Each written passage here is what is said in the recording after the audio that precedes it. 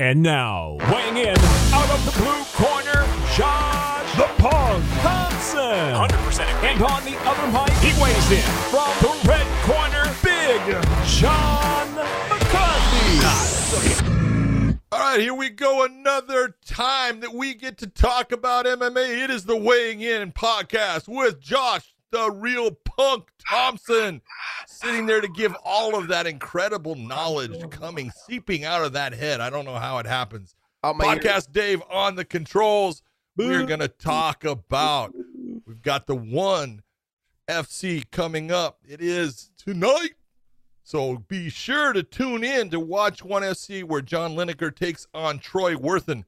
Should be an interesting fight. We also have the PFL that is now starting up. They're going to start off with a banging success with Anthony Pettis against Clay Collard. And then we've got the triple championship UFC. You have to pay for it. Yes, you do. But that's good because you're helping the fighters. We've got Kamaru Usman against George Masvidal. Rose Thug Namajunas against Weili Zhang. And the girl that I think is the best pound-for-pound female fighter out there, Shevchenko. She is going to be taking on a stud in Andrade, so that's going to be a fun fight too. All of them are good championship fights. Cannot wait for those. Joshua, what is going on, brother? What is going on is we want everybody that's listening to this show right now, make sure you guys hit the subscribe button down below.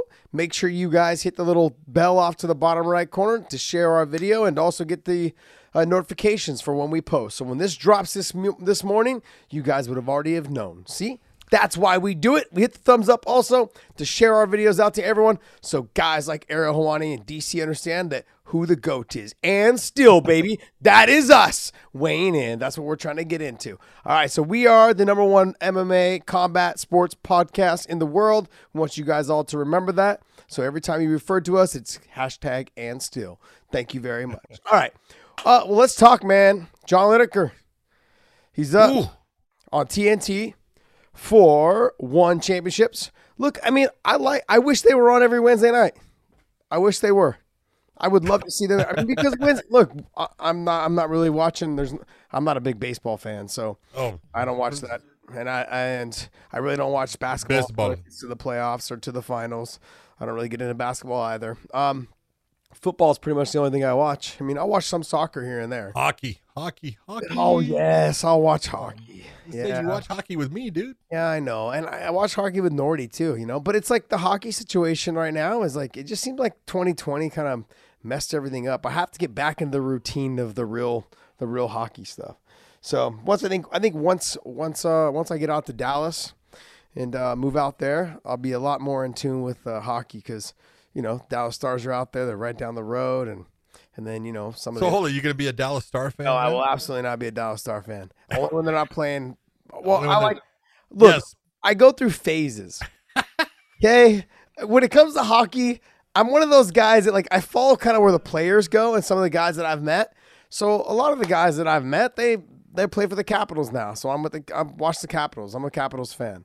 You know, I got some friends that work for the team too, so they kind of made it an easier transition. And I'm a Caps fan now, so which is kind of nice. You know, they're not bad. They're not bad. They're pretty good. They're not bad. You got Ovechkin. You're all right. Well, yeah. Tom Wilson to me, I love watching him because he likes to fight. So, he's a brute. But good dude. The whole team came into AKA one time, and you know, got them to meet, you know, a bunch of the guys that were there and stuff. So I have some of my friends that handle the team management and stuff. So they're good guys, group of good guys. All right, well, let's jump into this. So Lineker fighting Troy Worthen. What do you think? I'm kind of surprised, man. They got a whole lot of experience with Lineker against not a whole lot of experience with Troy. But Troy's good. He's got a good stand-up game. Lineker's known for his power. One of the things with Lineker at ONE, he hasn't had any weight issues or any problems with that he was having in the past. So he's, you know, 2-0 in his little stint with ONE FC, and he's been fighting well. And I think Worthen's coming off a loss. His last fight was a loss, I believe. Got it. I'm not sure if I think it was a unanimous decision. I don't think he got stopped, but that was his first loss of his career. So we'll see how he deals with that too. What's that? He lost to Yusuf Sadulayev. Say that again. Yusuf Sadulayev. Very nice. I like that. It's actually Saad. Dualev. Saad Luav. Saad Yualayev. Saadulayev. Yeah. Yusuf Sadulayev. Podcast Dave, I got a lot of flack for giving you a hard time last week. There was people in the comment section that were really mad the way I treated you. I have to tell everyone that I've apologized to Podcast Dave. I don't even care. I don't even Got to the point where we banter back and forth so much, but man, I was man, we were operating. You were off no sleep. I was 48. I was 4 hours. I mean, it was brutal, man. I honestly, I went back and listened to the show, and I was like, God, there was no energy. We had no energy, John. We were very impossible. Yeah, it was just. We tried. We tried. Well, clearly that's what people want to see because it got. Yeah, I did. blew I up. think we're at 150,000 views on that one, so it was not too bad. But I was just more upset at the fact that we had no energy. It could have been we could have performed a little bit better, John. We've got to suck it up next time and do better. That's what we got to do for our fans. We have to understand better for them. I got to get some sleep before I start watching the other fights. Oh, jeez, man, it was brutal. Like, we got home and I was like getting ready to take a nap, and I was like, damn, fights are on already. I just got home. Stay up, watch the fights, came straight here to film. So look, I agree with you on the experience. Troy, he's tough, decent stand-up. You know, he's got some power. I just don't know Lineker being that ball and muscle. The other thing too, with their weight cut situation, I think that's helping Lineker. The way that they do their dehydration and their dehydration tests, and the way that they do their weight cuts, I think it's helping them a lot. Some of the guys though, I think they haven't quite figured it. Like Eddie and Demetrius, I think have figured it out. But what it is though is that they're not realizing they're gonna have to put a little bit of muscle on now to counteract that, because the guys are normally used to walking around at that weight. That's what they're competing at. So I don't know if they're gonna have to lift a little more or whatever, but you can see a little bit of a strength difference with some of the fighters that have been in one for a while. I have no idea what you're talking about. Explain to me, please. But Lineker, man, he's tough. He's always been tough.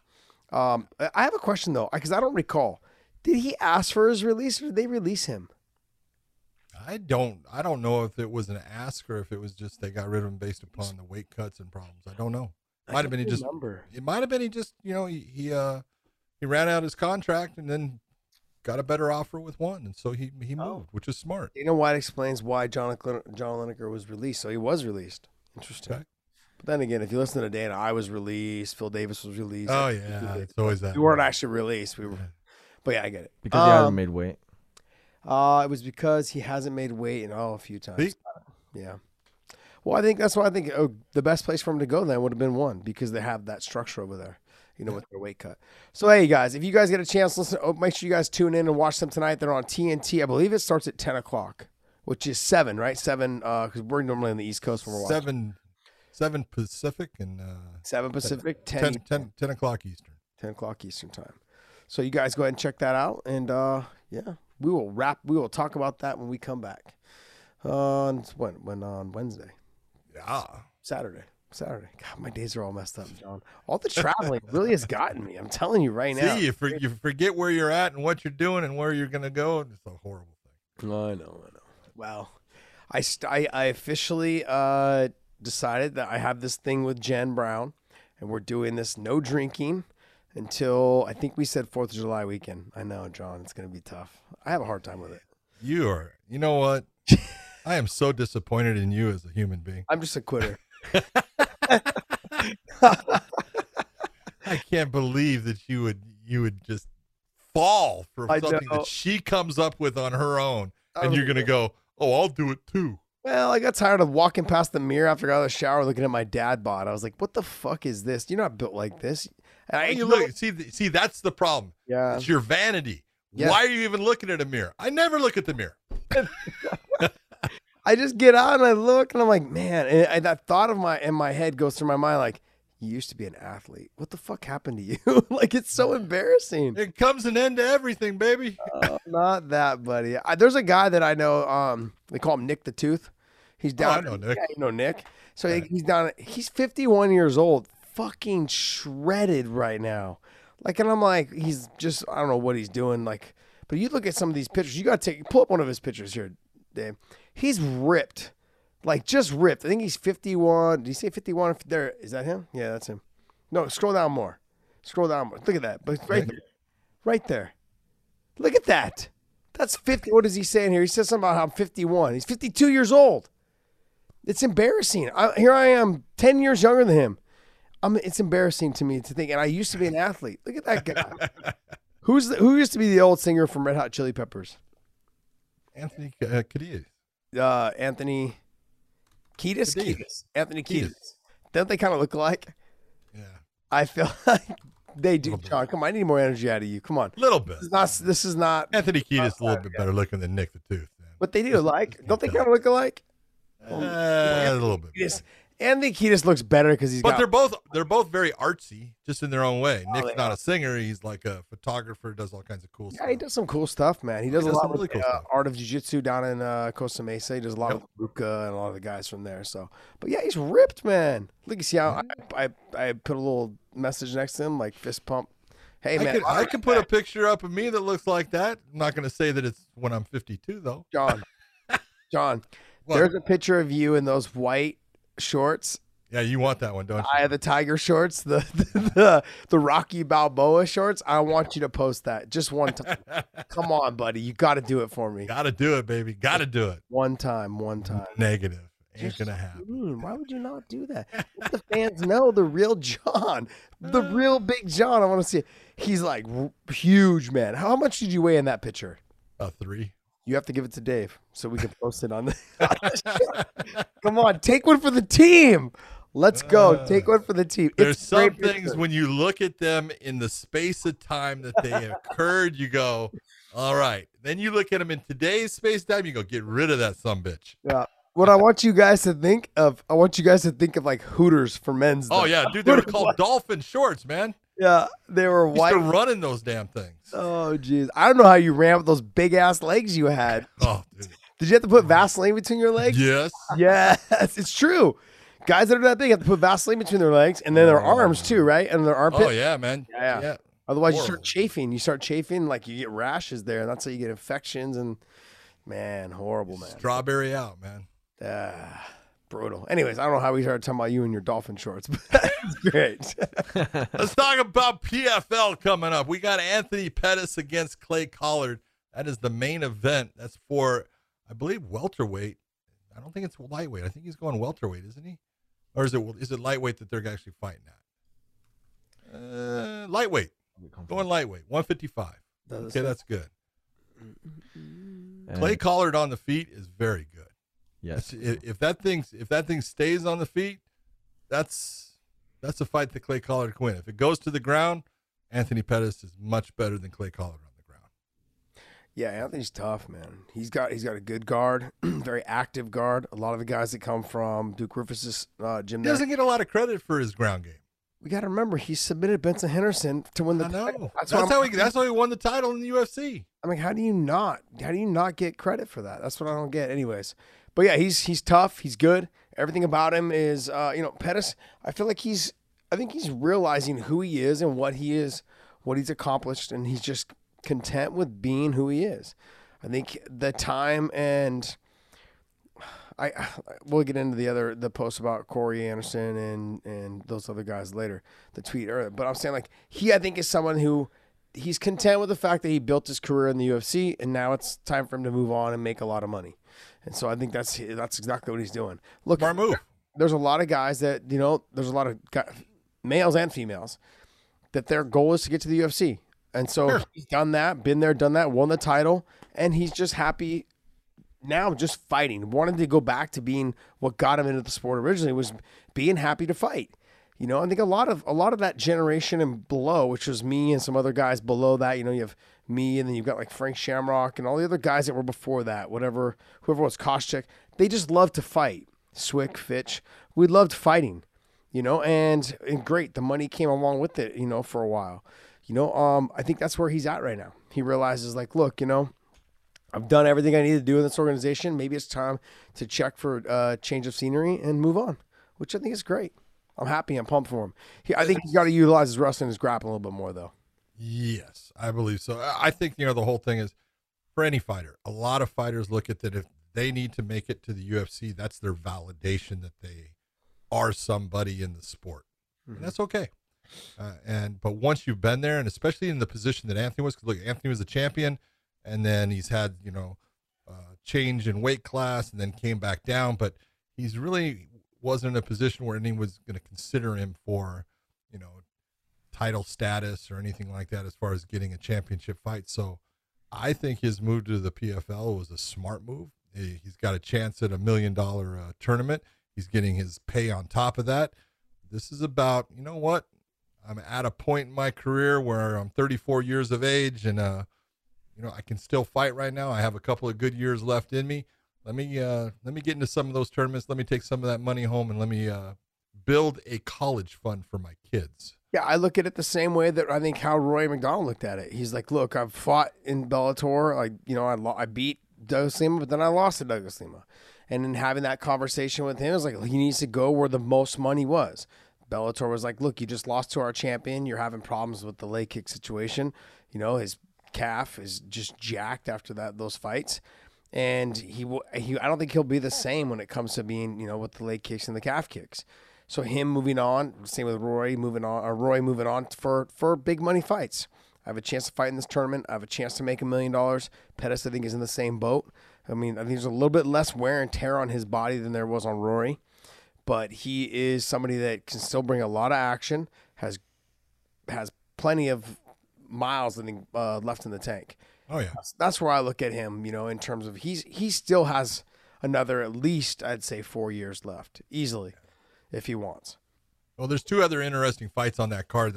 I think the Nathan Schulte versus Marcin Held, that's actually a good fight. Just two? Interesting. Just two? Well, four. You can at least four. Okay. Also, Lance Palmer against Bubba Jenkins. Yes. That's a good fight. And you're right. I don't know if you know who Brendan Lohane is, but from England, he's good. He's a fun fighter. I did his fights in ACB in Russia when he was signed with them. He is a tough son-of-a-bitch, and he can fight. So his fight against Moraes is going to be really good. I like to watch Chris Wade fight as well. I don't know anything about Anthony Dizzy or whatever, Dizzy. I don't know anything about him, so I'll have to do some more research on him. But just to be honest, again, yeah, I'm exactly where you're at with the same fights. The Lance Palmer and Bubba Jenkins fight to me is very interesting. Very interesting.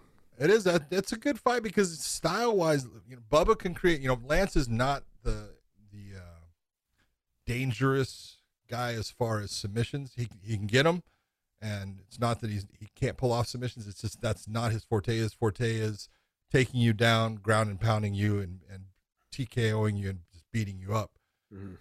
He could do that to Bubba, but Bubba's wrestling's good too. So he can. He's got speed too. It should be an interesting matchup. I still think Lance Palmer takes that fight. Yeah, Lance is he can sprawl and brawl. Lance can sprawl and brawl. Lance can touch him with the hands. Bubba makes a lot of mistakes. That's the only thing with him is he leaves himself open to be hit. Like he can wrestle. He can do all those things that Lance he can wrestle his ass off. Yes, he can. But the thing is, between the two of them, though, I would still give the wrestling advantage to Lance. Not by much. It's pretty even. Yeah, it's close. It's very close. But I'm saying, if you put the wrestling with the striking, I'm going to give it to Lance. But like you're saying, too, Marcin Held. A little tighter. Yeah, Marcin Held with the former Bellator guy. Tough submission guy. Really good with leg locks and knee bars and stuff like that. He's just scrappy all the way around. And Schulte just got to just sprawl and brawl. Stay away from the leg locks. Yeah, that's really what it comes down to. Not easy to do with Held because first round, Marcin Held is a freaking nightmare. Yeah. He does get tired, though. He does slow down, and that's what you need to do is just keep on being defensive in that first round. Just keep on. If he keeps on swinging into things, just think about where you're at, where your position is. If you can tag him. But he is a handful in the first round. I have a question. Where is this being viewed on? This is not on Fight Pass anymore, correct? No, this is on ESPN, I believe. I thought their contract was up. No, they went to ESPN2. They got a new contract, and I think their prelims are on ESPN Plus because ESPN needs content. Yes. So, okay, I just want to make sure so everyone they know where to watch. Yeah. So if they know where to watch, you're saying that it's on ESPN. Main card is ESPN2, and the prelims. Oh, main card is ESPN2. Yeah, ESPN2, and ESPN Plus is the prelims, right? There it is. Yep. Okay, so you're going to see Pettis Collard. You're going to see Schulte Held. I don't want to butcher the next two guys' names. I can't. What's the guy on the right? His name is Lazar Stojadin. Oh God, I just massacred that. Stojanovic. Yes, Stojanovic. Okay, and then you've got Lance Palmer and Bubba Jenkins. That's on the main card. That'll be on ESPN 2. That starts it off, which I don't blame him. That's a good fight to start it off with. Exactly. Look, you can't do Lance like that, man. He's won the tournament twice. Why not? You got to put him on. No, I'm saying you got to put him on the main card. Oh, yeah. I had him on the main card. I was like, oh, man, you can't do him like that. Of course he's got to get on the main card. Yeah. He's been their champion at that weight class now. He's won the tournament 2 years in a row. Opening up the season, that's the way to do it. He's a stud, man. He's a stud. He's a great guy, too. Yeah, that's a good card. So make sure you guys tune into that. And then ESPN Plus will be the prelims. They've got a couple good fights on the prelims as well. So make sure you guys tune into that. That is PFL. That'll be on. Is that Saturday night? It's the 23rd, which is Friday. Oh, it's Friday Friday. Tomorrow's Friday. 21st. Perfect. Atlantic City and New Jersey. Damn, Atlantic City. That place is still around. If you want to go to it. You know what I mean? Like, it's wow.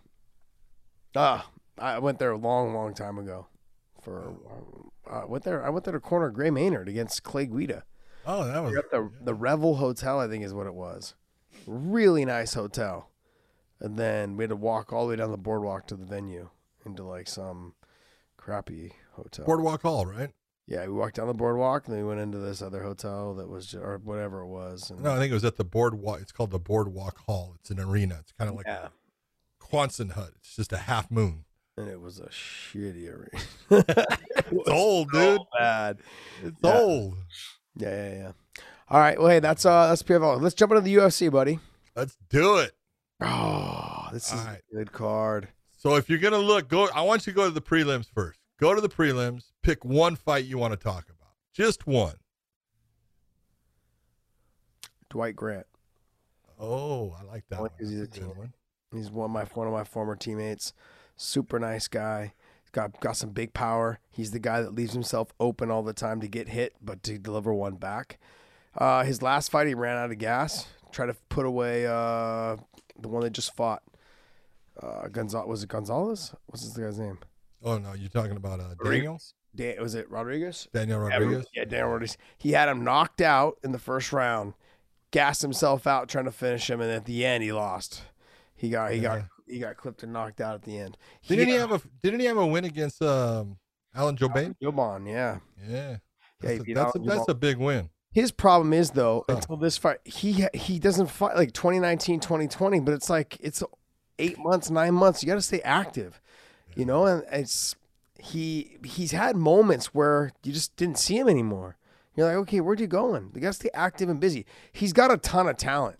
He leaves himself wide open. I have no idea how he wins fights sometimes. I'm like, because I've cornered him a couple of times. I'm like, gosh, what is going on? You're killing me here, Dwight. You're killing me. Driving me crazy. Scroll down a little bit.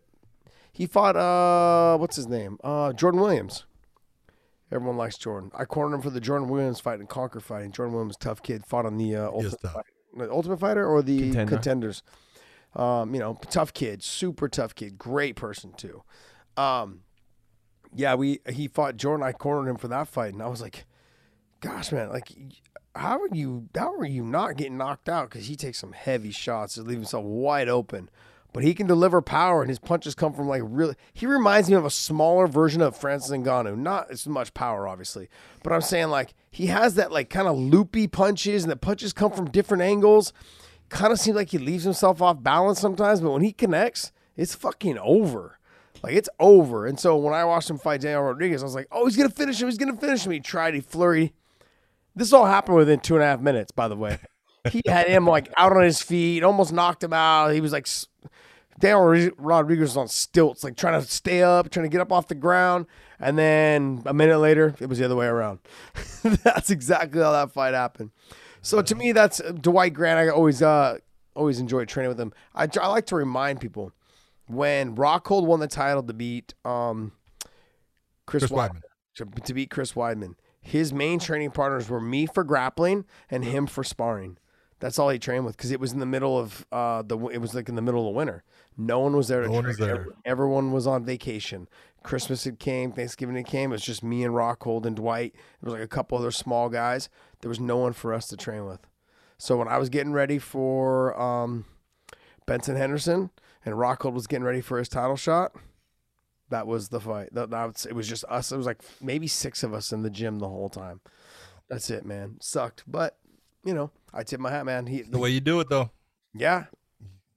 So he won his career, title. Not title, but Luke won his title helping him, Dwight helping him spar and train with him. Dwight was tired, exhausted, didn't have a fight coming up either, and was just there to help Luke. Great guy, man. Super good guy. What fight are you looking forward to? All right. You were going because of Dwight, I understand. I'm going with Tristan Connolly. Okay. All right, Tristan Connolly came into the UFC on a couple days' notice. All right, he is a phenomenal grappler. I will tell you that straight out. And then they put him against Michael Pereira. You know who Pereira is, the guy that does all the backflips and everything. Yeah. Put him against Pereira with a couple days' notice, and he got the win because Pereira got all tired from doing all that fancy shit. And Tristan Connolly walked away with a unanimous decision victory, which he definitely earned. But he's up against a really tough dude in Pat Sabatini, who I've watched in the past. Got a lot of power. He's good everywhere. I really look forward to watching Tristan come out and just do his thing because he doesn't look like he can fight, man. He can fight like a junkyard dog, though. So good luck to you, Tristan. Same to you, Pat. It's gonna be a good matchup. Sounds like you already picked a side, though, Tristan. Yeah, you got to go with the guys you know best sometimes. Oh, Jimmy Crute and Anthony Smith. Oh, I'm telling you right now, I think Jimmy Crute takes that fight, and I love Anthony. It's just that they're at different points in their careers right now and what they're doing. And man, I'll tell you what, Jimmy Crute is good. He is solid. He's tight. He doesn't give a lot of openings for you to score against him. Anthony is good everywhere now. His grappling is really good. His stand-up, he's got power. He does tend to get a little bit tired in the longer fights, but this one is a three-round fight. So, as long as he's been training, he's going to come in shape. That's a great fight. It's really the experience of Anthony Smith against the youth of Jimmy Crute. I don't know. That's a tough fight for Anthony Smith, in my opinion, just based upon Jimmy Crute is on a high right now, even though I think Anthony is rated higher than Jimmy Crute. Jimmy Crute's been putting people away. But Anthony, he's coming off of a win, right? And then he had a loss. Yes, he is. Before that? Yep. 2 or 3 losses before that. Yeah. 2. He had 2, and then he beat Gus, and then he lost to John. I mean, the thing with him, as long as he's in shape, he's good.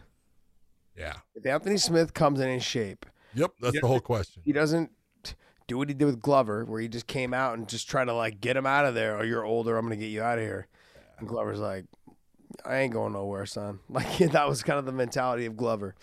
So, you know what I mean? Anthony Smith, if he's in shape, he's dangerous. Good on the feet, good on the ground, good ground and pound, gets top pressure, good positioning. I think he fell in love with the stand-up a little bit too much sometimes. He's got to get back to a little bit of the wrestling. Well, his last fight against Devin Clark, he went to the triangle choke, man, and he pulled that off. Devin Clark wanted to take him down. Devin Clark's a big-time wrestler. Yeah. And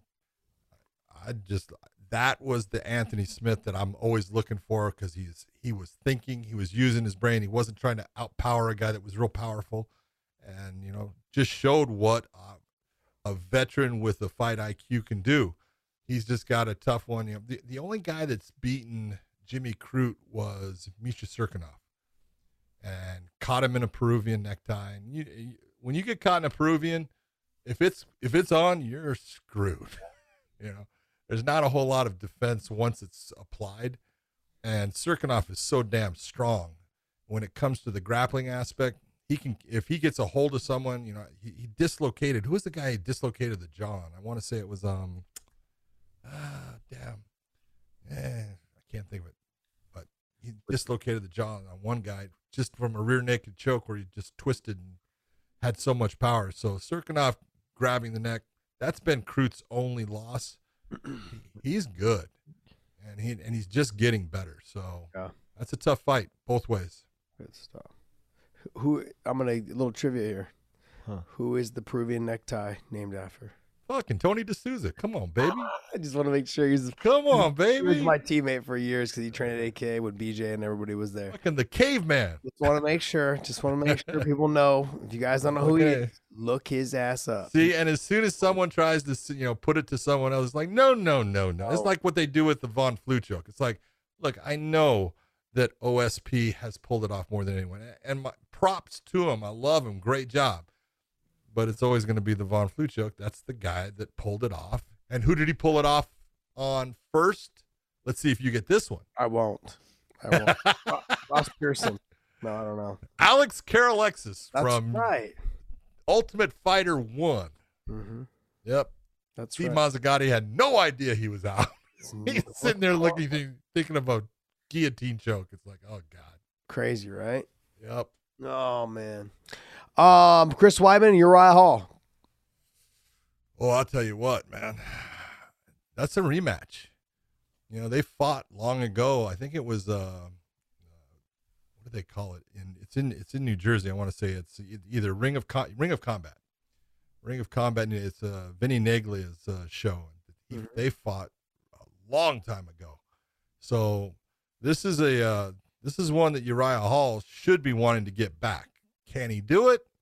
That's the question. Where's his head at? Chris Weidman coming off, he had a nice win. That was a big win in his last fight. He just needs to go out and just be himself. Don't try to overextend. Don't try to get fancy. Use his wrestling. Push Uriah against the cage. Take him down when you can. You've got a better ground game by far. If Chris wants to win this, make it an ugly fight, man. Make it where you close the distance on him, take away a lot of those spinning attacks and a lot of that flash and speed that he has. Get him up against the cage, just dirty box him, make him, have to deal with that. Get him to the ground. That's your way of winning this fight. You should do that every time against Uriah. If you let Uriah stay on the outside and you try to box with him, you're asking for trouble. Yeah, he's a slow, like with Uriah, it's all mental. So if Chris doesn't allow him to get any offense going, then I think he can just crush him mentally. But when you let someone who it's all mental, if you let them get the ball rolling, it's hard to stop him. So he's got to get in his grill right away, get the takedown right away, to control the top position. If he does that, Uriah Hall will start to just fall. He'll start to just wither away. You got to remind him of what happened the first time, early on in the fight, and just say, oh, it's going to happen again. It's happening. And just make it to where he all of a sudden, instead of thinking about beating you, he's just trying to survive. Chris have another title run in him? I don't believe so. I love the guy. I think he was a great fighter at one point, when he was champion.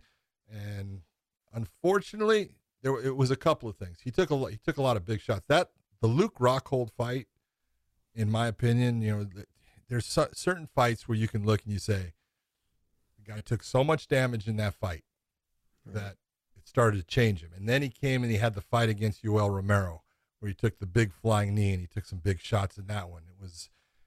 It just was a progression of these big, big time losses as far as the amount of damage he took in those losses.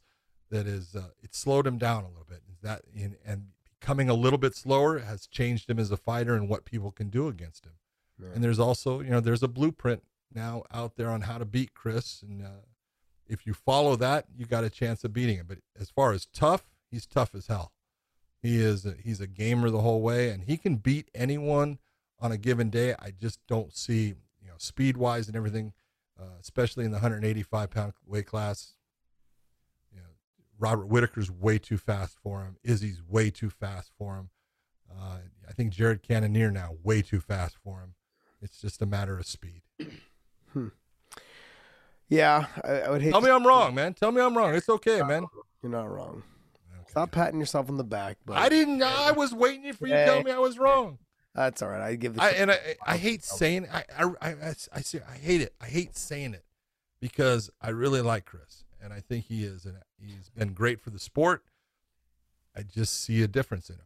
John, the hardest thing for what people need to understand that are listening to the show, and even people when they hear us commentate, the hardest thing for us to do is to talk about fighters that we know, personally, and we know, and we've met throughout the years, and we've been around. You've ref their fights, and now I've called some of their guys' fights, or I've just been in the same locker rooms with them, warming up for fights back there, and to say the things that we're saying.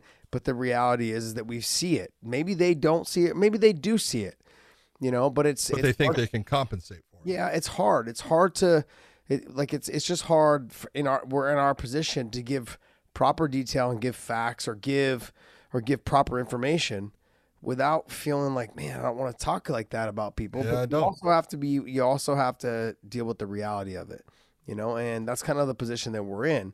I have no ill will towards anyone. I love Chris, even though he fought Rockhold, who's my boy, and Luke beat him, but it was like still, I liked Chris ever since I liked him before the Anderson fight. When I saw him here, I think he fought Mark Munoz, and I liked Mark as well, so it's like, I love Mark. Yeah, he grew on me from that fight, though. What a great guy. He's a wonderful person. Like, one of the nicest human beings you'll ever find.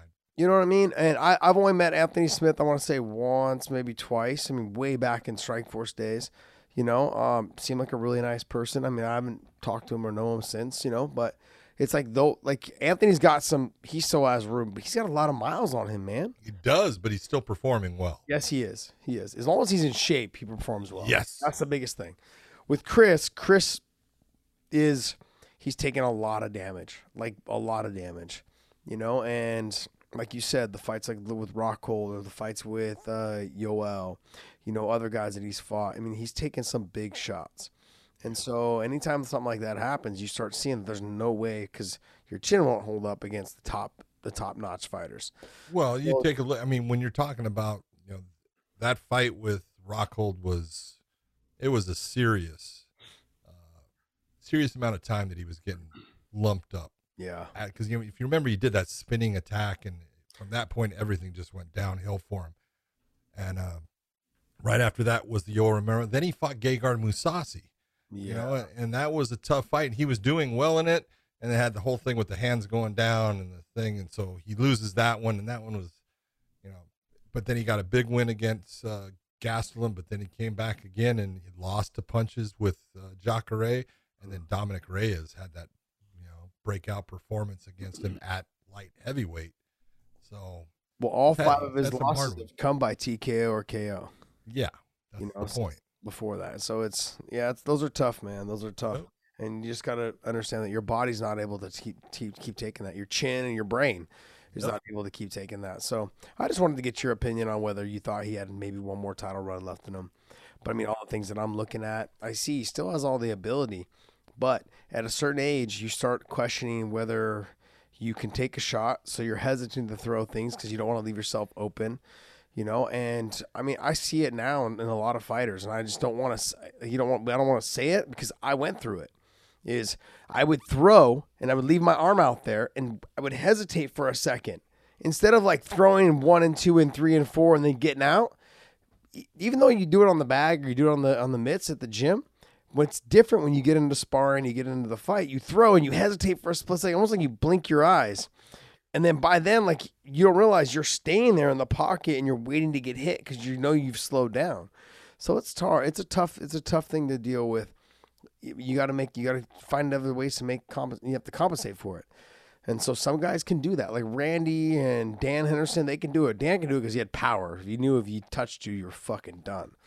You know what I mean? But like Randy, though, he was good at just closing the distance, pressing you to the fence, controlling that, not giving you a chance to do those things. The rest of us dummies, we would stick on the outside and try and strike, and we'd end up getting hit and clipped and knocked out, whatever it was. You're taking a lot of damage. So, yeah, I just wanted to know if you saw a title run in them. All right, well, let's get into this. Jessica Andrade versus Shevchenko. I know that you love Jessica Andrade as far in this fight. I don't know if you love her enough to say you think she's going to win. I think she's kind of a cutie, though. People may not think so, but I think she's kind of a cutie. People may not think so, but she's got great personality. She does. She does. And then Valentina, look, I think Jessica's got her hands full. She's fighting somebody who is, to me, I think is the best female fighter in the world. I may get a little bit of flack for that because everyone's going to say Amanda Nunes. But I'm saying you take a person who had fought Amanda Nunes, You could say that she should have won one or it was very, very close or whatever it was. But the reality is that she shouldn't have been fighting that weight class. She's a 125-pounder.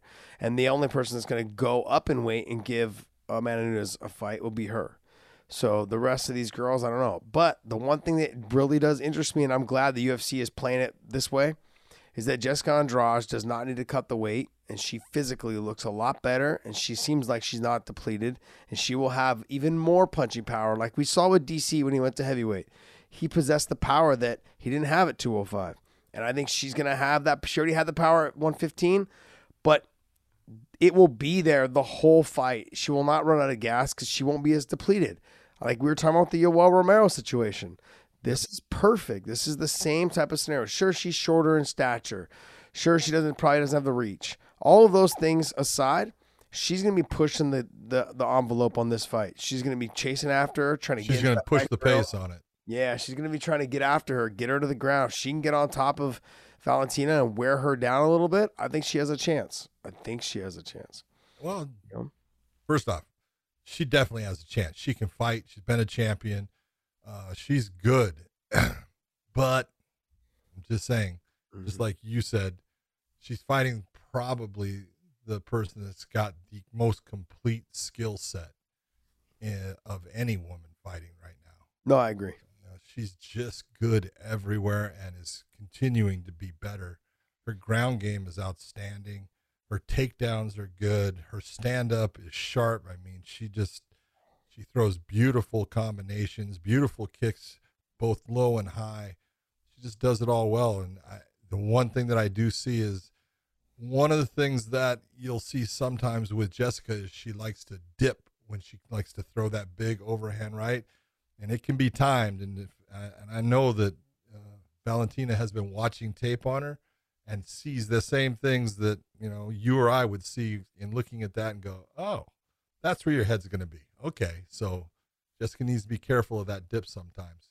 Yes, Jessica I found out. As well. She was throwing the jab, dipped into the side head kick. Yep.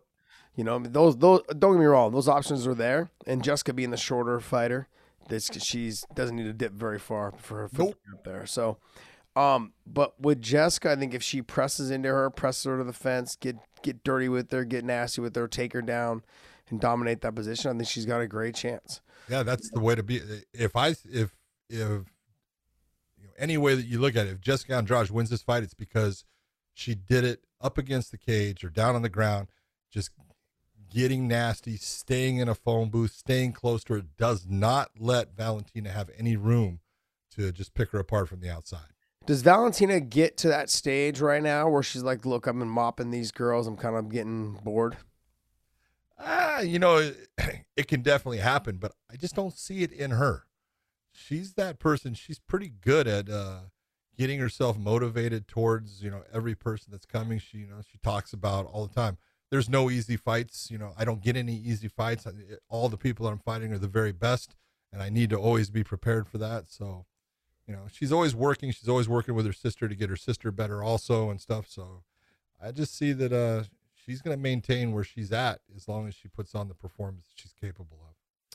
I think Jessica Andrade can starch her. Whoa, look at you. All right, let's put some money on this, baby. I'm just saying, I think. No. Do not back out there, mister. Hey, I'm not backing out. $2 million. No, $2 million. Baby, my money. Baby, my money. Oh, jeez. It was like, love it.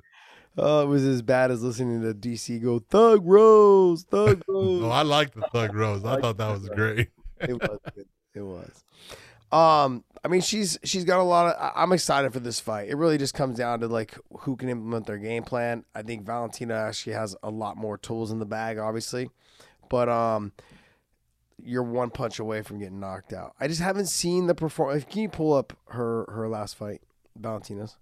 So Jennifer Maia, and Chikagian. So she went all 5 rounds with Chikagian. Not Chikagian, but Maia. I feel like that was one of those fights where she was comfortable being in just grinding out the rounds and getting the win, maybe getting more ring experience. I don't know, whatever it was. She got a lot of fights already. My point is that she just didn't seem as motivated to get her out of there.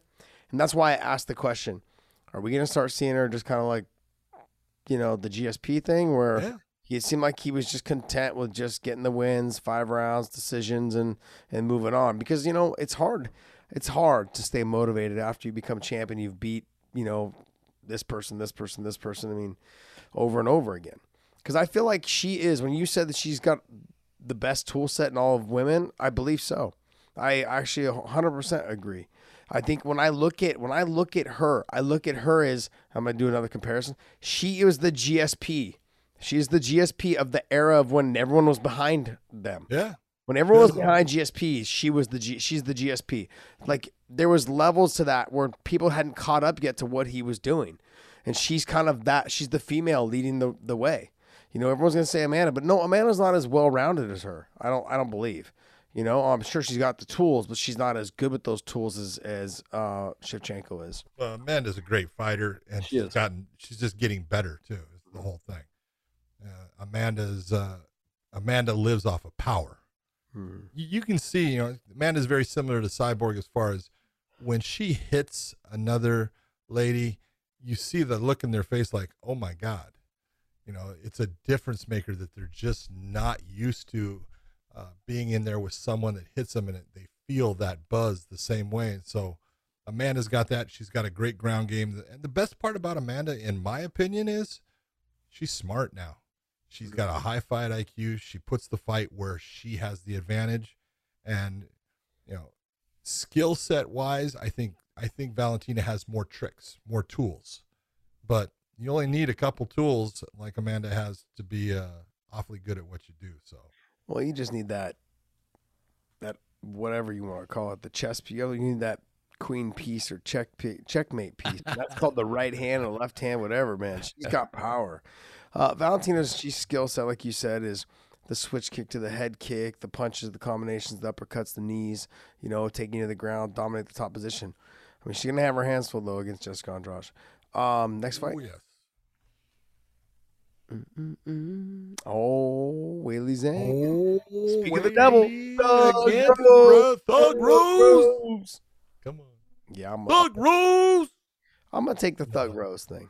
I'm gonna take the Thug Rose. I'm gonna go with her. I think she's gonna be able to. She's gonna touch Weili on the chin a couple times. Weili's gonna have to respect it. I just get concerned, like you and I were talking about a couple days ago, that Rose, she slows down. Mm-hmm. She slows down, and we saw in the Weili fight against Joanna, she picks up. She picks up the pace in the 4th and the 5th. She's like, I'm going to get after you. And, you know, and so for Rose, that could be dangerous for someone like Weili Zhang who has power even in the 4th and 5th round.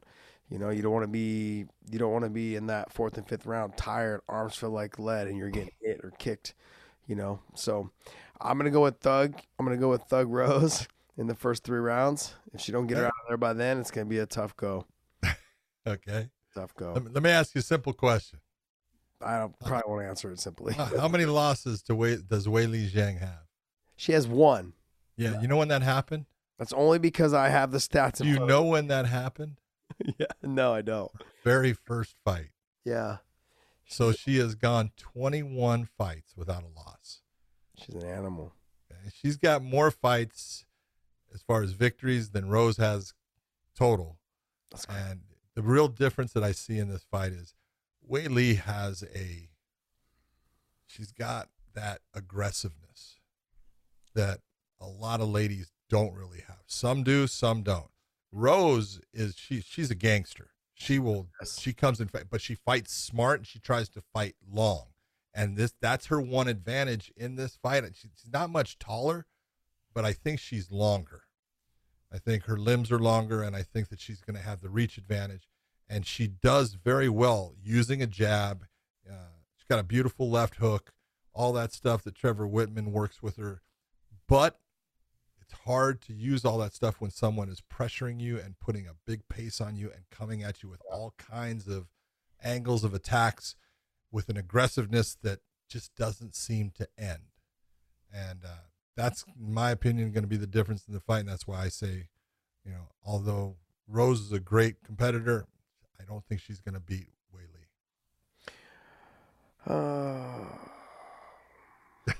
You don't have to change your mind, baby. I'm not gonna change my mind. You're out of your damn mind. I ain't changed my mind. Just 'cause you said that. I wouldn't do that shit. All right, so yes, you would. It is. No, I'm going Thug Rose, man. I'm going Thug Rose. You do that. I am. Now, look, I'm not going to get into the betting stuff. We'll do the weigh-in on the odds later, but I want to get into to me, like, I agree with you. The distance, the reach, the range, I think she can be longer. She fights longer.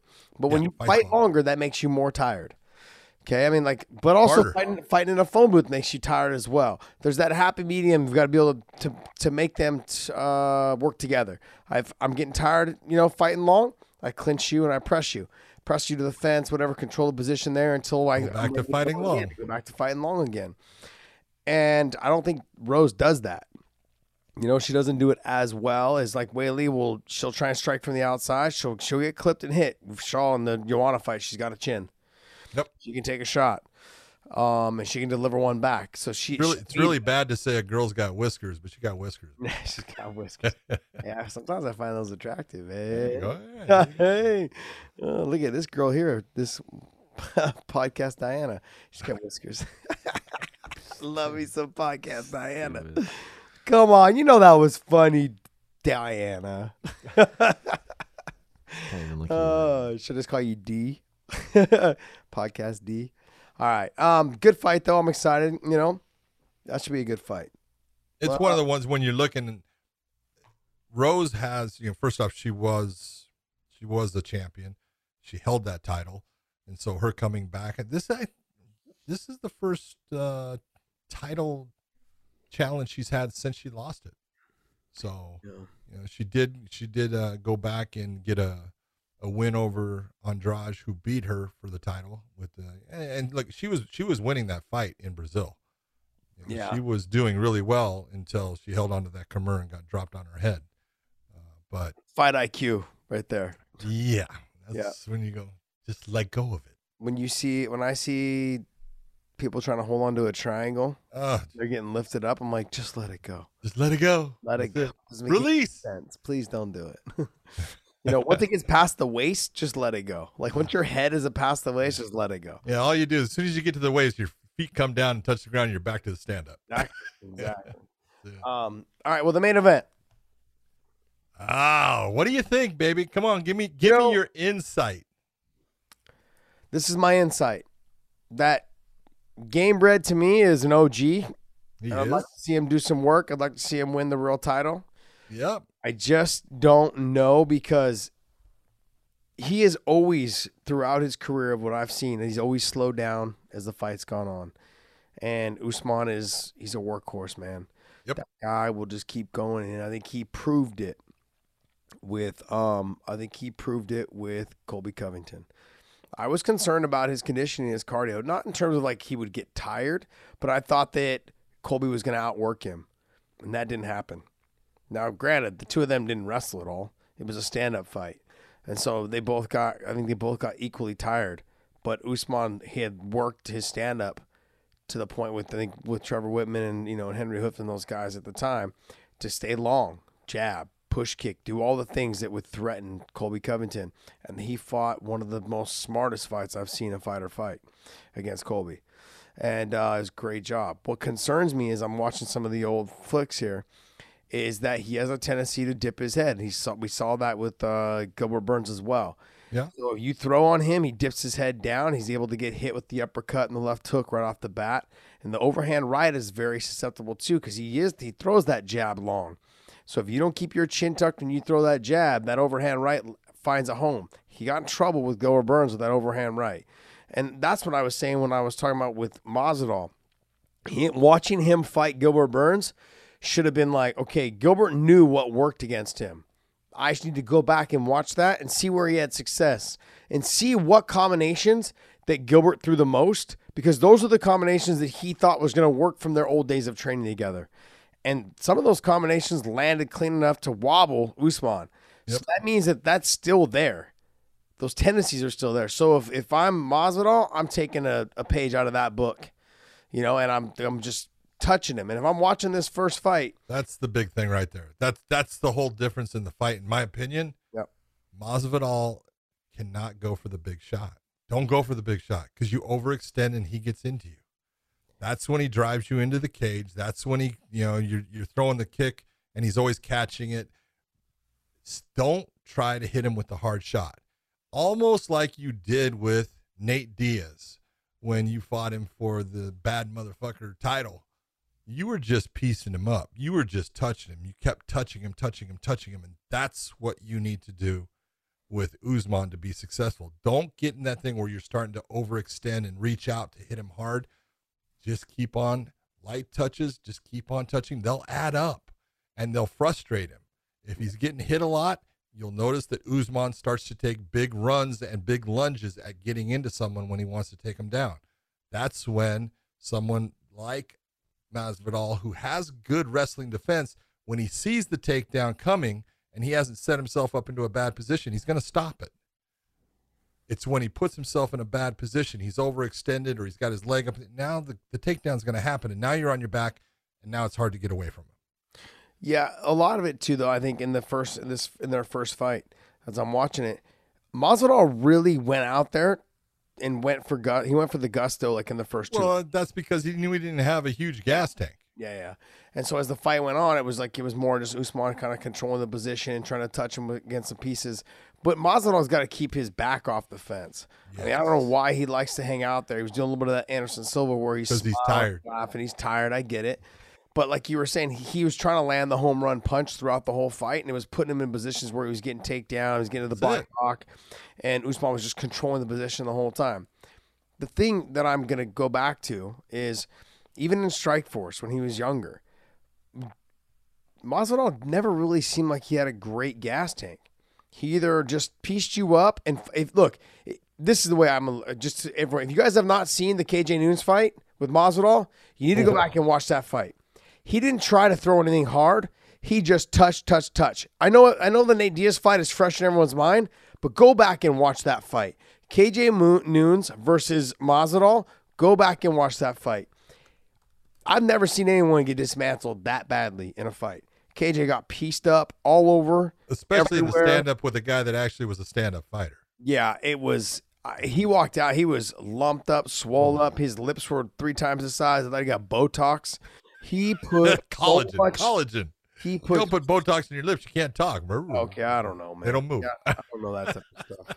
I get a little bit older, I might find out about it. Who knows? No, but that's really. I don't even want to know where you put collagen. Yeah, no. You know what I mean? So if you guys have not seen Masvidal versus KJ Noons, go back and watch that fight. That's exactly how he needs to fight Usman if he wants to win. He needs to touch him, and every time he sees an opening, go for the hard shot. Okay, and Usman will give you that hard shot. He'll dip his head if he gets hit. If you're touching him 2 or 3 times, I saw it in his last fight with him. He puts his head down and just kind of walks forward into the takedown. That's your opportunity to circle out, throw the uppercut, circle out, throw the knee, whatever, throw the flying knee right up the middle, whatever it is. But you've got to touch, go hard. Touch, go hard. There was moments in that first fight, and I don't know if it was because he only got it on 5 days notice, 4 days notice, something like that. 6 days total. 6 days. Then he had to fly and stuff. Yeah. So when it all comes down to it, there was moments in that fight that he was just throwing heavy and hard because it felt like he wanted to get him out of there to see if he could get him out of there because he knew he didn't have the conditioning to go 4 and 5 rounds, which he did, but still. I mean, you're gonna see a lot out of Gamebred that we didn't see in the first fight. I just wonder if he can, because his takedown defense is probably one of the best in the game for a stand-up guy. He's really damn good. It's stuffing people's takedowns because he's wrestling all the time, and look at who he's wrestling with. Yeah, hello, animal. This guy's a fucking beast. I mean, I don't know if Gamebred's been able to wrestle with him this fight, though, because, Yoel's going to be 215 by the time he fights in 2 weeks. Yeah, man, I'll tell you what. I bet they've both been training together, so. They're fun. They're funny together. You watch some of their Instagram videos and stuff, and they're fun together. Like, when I think of Scarface, I think of those 2 guys. And it's not because Masvidal and Al Pacino. I just think in terms of, there was 2 guys on Scarface that had a friendship, and this type of stuff, but the 2 of them just seem like they're like just attached to the hip, like good buddies. Come on, couldn't you see them in the South Beach there? Masvidal's doing something, all of a sudden he hears, "Hey, boy!" I love it.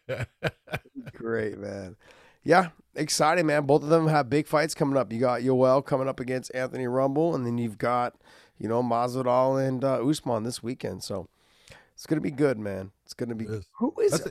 Who beat Usman? Who's his one loss? Scroll down.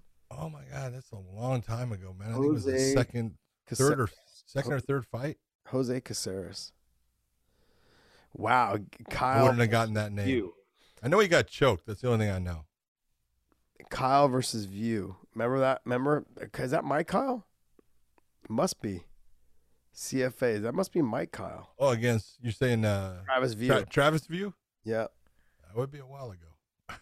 No, that's not Mike Kyle. Yeah, it is right there. It is Mike Kyle. Holy shit. Damn, that's an old ass fight. Woo. Bye. And then Fallon Fox. She's on there. He's on there. Oh, who was she fighting in that one? Who was it? Who did you say? Fallon Fox? Aliana Jones. Alana Jones. Oh, Alana Jones. That was an eye. I have really bad eyes, man. Yeah, I think wasn't that her first? So shin choke. What's a shin choke? Gogo Plata? Shin choke? It sounds like a Gogo Plata to me. All right. Yeah. Does it actually say shin choke on there? Yeah, it does. Oh my. Shin choke, yeah. That's top level shit right there. This is where you look and you go, all right, who's the moron that put that? Somebody from Sherdog. No, I can't. It's not Sherdog's fault because that comes from the commission, the regulators. Yeah, the commission. So a referee actually said that to the table. The table wrote that down, and they're the ones that then gave that information to embarrassing the different things. But it's like embarrassing, unbelievable. All right. So the main event, you're taking Usman. I gotta say, Usman wins it. I would love to see George, do well, but I just think Usman right now is getting better all the time. He's continuing to put on performances, and he knows where he's strong. He's not stepping out of his zone of where he does well. So 5 rounds. I do think it goes to 5 rounds. Do you think Usman gets in trouble at all? Oh, look at the fight could end.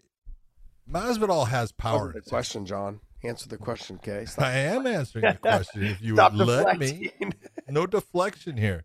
Masvidal's got power in his hand. You saw that, in multiple wins. Look at the knockout of Darren Till. Darren Till can stand up and fight. So if Masvidal lands the right shot, look at Usman's going to go down. Now, does he go out? Maybe, maybe not. Does he get finished? Maybe, maybe not. But Masvidal has the power and the skills to definitely put one on Usman and get him out of the fight. The question is, does he? I think that just, hey, go out there and just keep touching him. I think that will be his road to success over trying to land the big shot that puts him out right away. Yeah. Okay. I'm just pumped, man. It's gonna be a good card. That's a great card. Yeah, it's gonna be a lot of good fights on and that. I hate to say that because a lot of times with the 3 championship fights, it just doesn't end up being that good. But I really think with these, I love the Rose Weili fight. I think that's going to be just fun to watch. I think that the Shevchenko against Andrade is the best flyweight matchup they can make. Yeah, I agree. I agree with you 100%. Yeah, Jessica Andrade having to come up and and show the power at the heavier weight class. I think it's going to be beneficial to her. Yep. Like we were talking about with Yoel and Anthony Johnson, same type of feeling there. Yep. All right, well, let's get into Wayne and Elgin.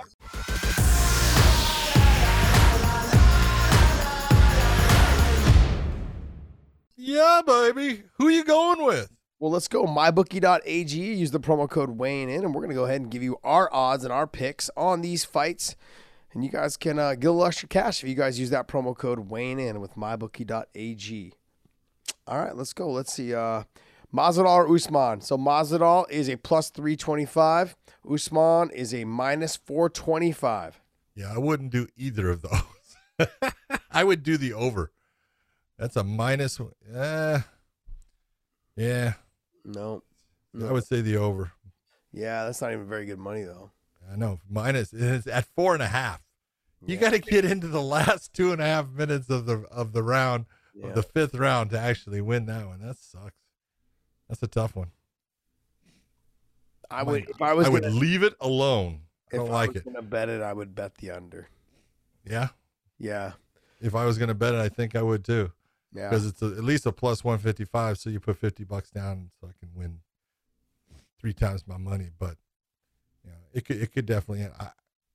I would say I think it's going to go the distance, but I would go with the under at 4.5 because I'm getting most of the fight.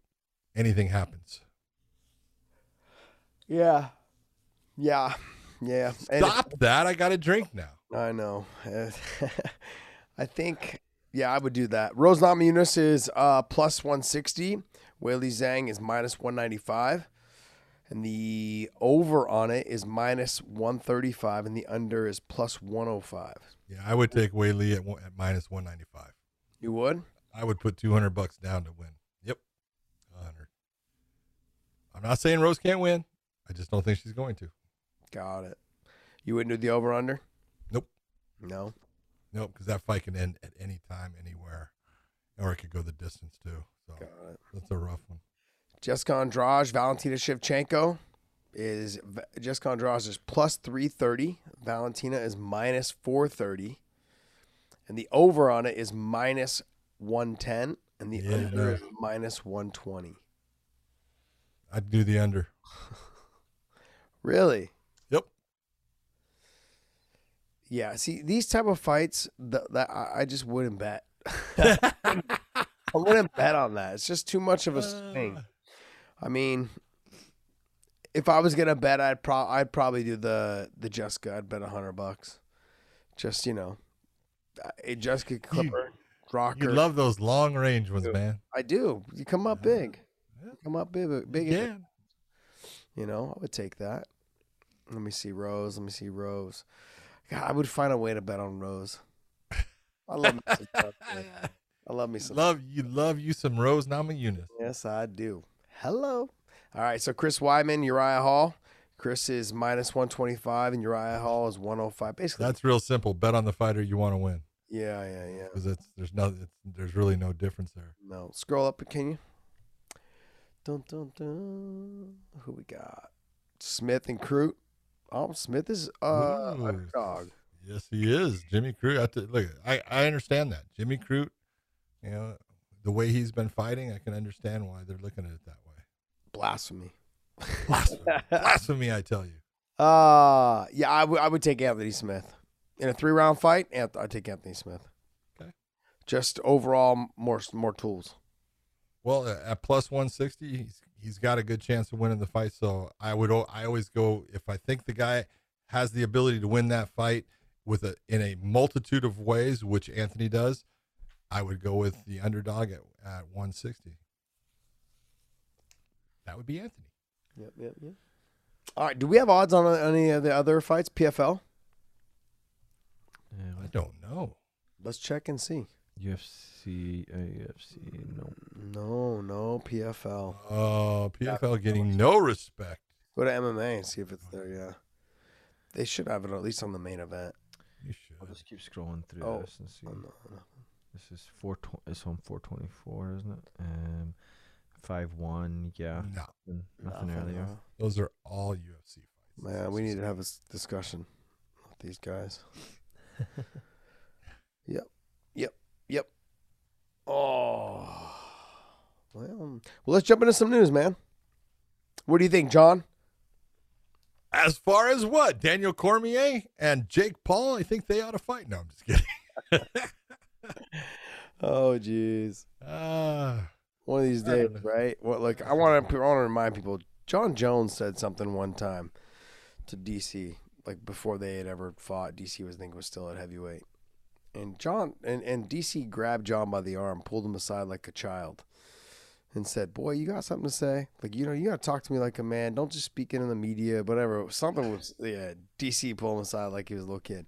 Jake Paul, he will fucking pull your ass to the side if he ever runs into you and just put you over his knee and spank your fucking ass. I swear.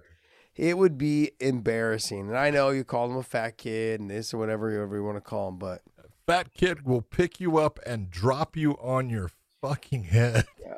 I just drop. Yeah, he'll do Oh, that yeah. well. But I'm saying, look, even if it was a boxing match, the only reason why I said it's like Jake Paul's been fighting guys that are at 170 and below. This guy's a lot bigger. What does he walk around? 190, maybe 200.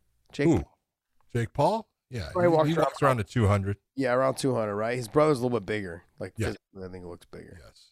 Jake Paul is. Do we have a weight? Well, he fought at 190, 191 against Askren. Okay, so 191. So He walks around at 200. yeah, I mean, he's fighting guys that are, what the Michael? What's his? Not the Michael. The basketball player. Nate Robinson. Nate Robinson. That guy. Sure, he's tall, long, and lanky, right? Not tall. I said he was short. He is. He's like 6 foot. 6 foot, 5'11", something like that. 5'11". Okay, 6 foot, 5'11". 5'9" apparently. 5'9". 5'9". See, look at that. So he's 5'9", 180 pounds. So he's still lighter than Jake Paul. Mm-hmm. Ever boxed that? Everyone he's fought has been smaller. Yeah. So why don't we start like putting pressure on Mr. Jake Paul, poodle-haired kid, to start fighting guys that are in his weight class? I mean, that's really what it comes down to. I mean, before we go hyping the kid, look, do I think he can maybe box a tiny bit? He can box. I don't even know if I want He can box. Look. Is he a great boxer? No. But he can box. Okay, what lets you think that he can box? What makes you think that he can box? Well, I have a friend that used to be a welterweight champion of the world who spars with him and says he can box. Okay. So I think he can box. He can. Okay, so it says, hey, Daniel says he would kill Jake Paul if they ever fought, which is probably correct. He suggests Luke Rockhold. Luke's tall, long, lanky, but I like to use that a lot, as everyone likes to say in the comment section. Luke he's got a lot of power. Luke's a lot bigger than Jake Paul. And I mean, if you want to match up someone, No, that's the right. Luke fights at 185 pounds. That's true. Jake Paul just fought at 191. Yeah. That's the actual thing that should go on. Touch him up. That's Who was the other guy? He suggested somebody else. It was Jake Paul. It was Rockhold and somebody else. Tyron Woodley. Tyron Woodley. That's right. Tyron. Tyron's a small guy too, though. That's the problem. Stop suggesting these guys that are, that are smaller. I know Tyron probably walks around about 190, but he is not tall. He is not. I mean, like Tyron's not a boxer. Not a boxer either. Okay. And this is what you did. Well, look. Let's be honest about this. And this is the same thing. It's why Ben Askren was picked. When you have the guy who's picking his opponents, you got to look at it with that eye kind of closed down, okay? Because it's saying something. But he's being smart about who he's, picking. He's good at getting people pissed off. But as the MMA fighter, stop thinking that you're going to be able to walk into somebody else's world. And how many times have I said, my dad told me long ago, don't play another man's game. All right? Pull Jake Paul into MMA. Say, hey, real simple. You want to fight? Come here. I'll fight you right here. Any day, anytime. I'll do it on a day's notice. You can practice. Okay? That's what you do. But to sit there and think that, my skill set is going to transfer over to boxing. It's not. I used to box long ago, and everything about MMA is different than boxing.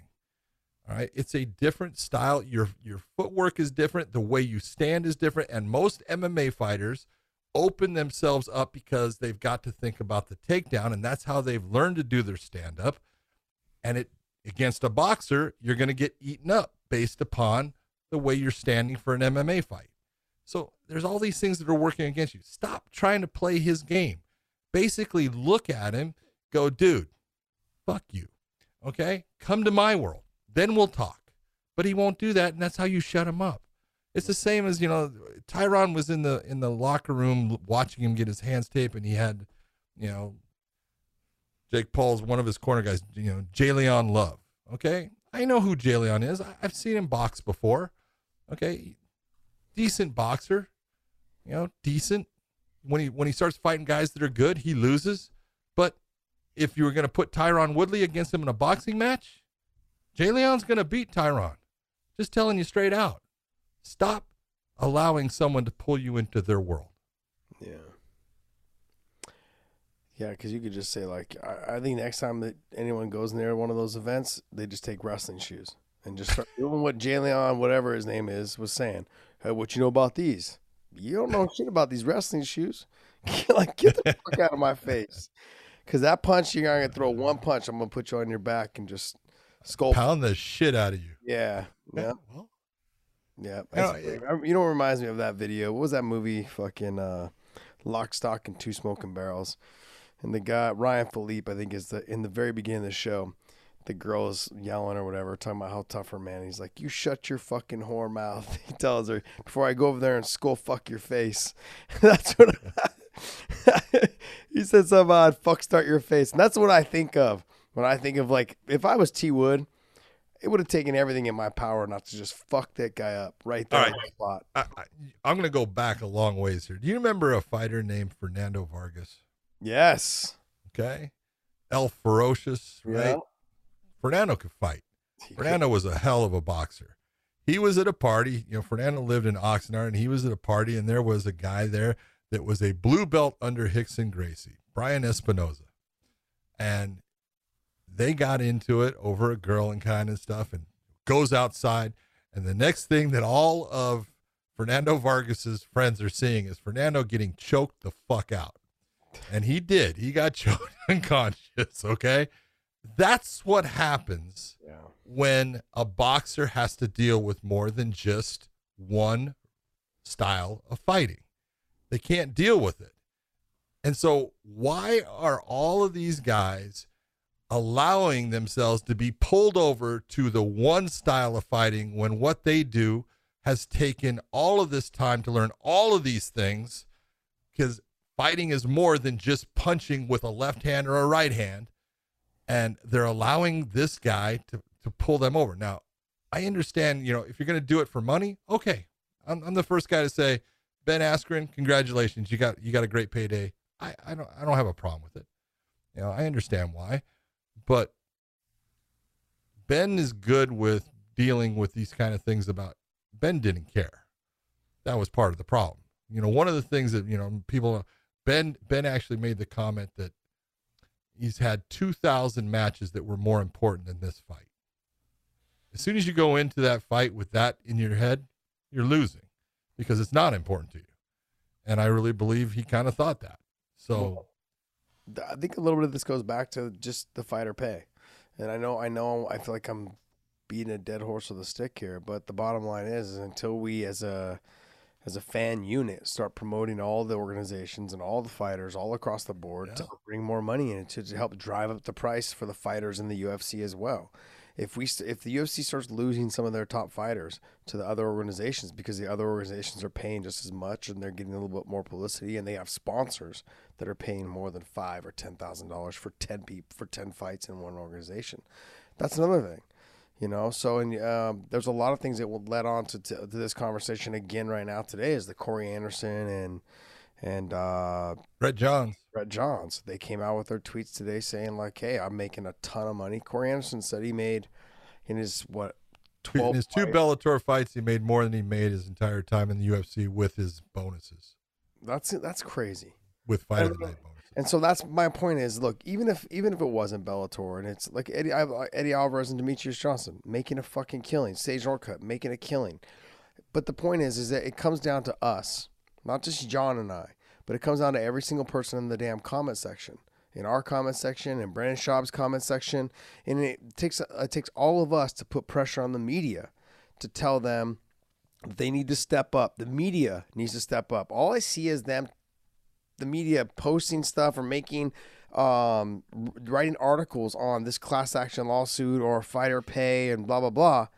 You guys start talking about the other fighters and then in other organizations about what they're doing well, and that'll start giving them TV deals, and then that'll start bringing in more money for that promotion and that organization, which will then in turn hopefully start getting the fighters paid more. And I know it seems like, oh, we're all in hopes, but it's already been proven. Like the other organizations have to pay more if they want to get the top fighters, because right now the UFC has the name, the UFC, that wants the fighters want to automatically go there. We've already talked about this where fighters say, oh, it's my dream to fight in the UFC. But once you've got there, a lot of it is like, okay, now I just want to make more money. I've been here, done that kind of situation. Now it's time, like I was saying with Anthony Pettis earlier. He's moved on now. He has an opportunity to make $1 million. He's got an opportunity to plus his fight purse. I mean, everybody in the light heavyweight Grand Prix, that was in the welterweight Grand Prix, that's in the featherweight World Grand Prix, they're all an option to win $1 million on top of all of their fight purses. Their fight purses are not pennies, by the way. I mean, I don't want to get into numbers really, but like Michael Chandler was making. People don't understand the numbers, and they think they have an idea because no idea. Athletic commissions come out with checks that they give the fighters, and that's what they think, or they'll look on some of these websites. Oh, this is what the guy made. Not even close, people. Not even close. Put that back up as far as what Corey Anderson said there, Dave, real quick, because it's important that people hear. And this is what I want them to figure out.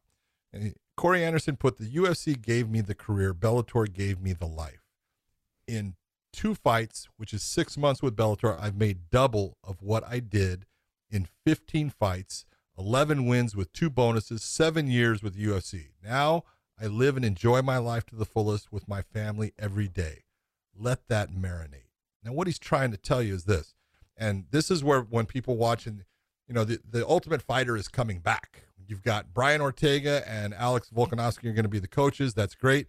One of the guys that's in the 185-pound class is Kemran Lachinov from Bellator. Yeah. So he's going to do well in that sumbitch. People are in trouble because that's a bad dude, man. But anyways, they look at that, Ultimate Fighter, and they love it and stuff.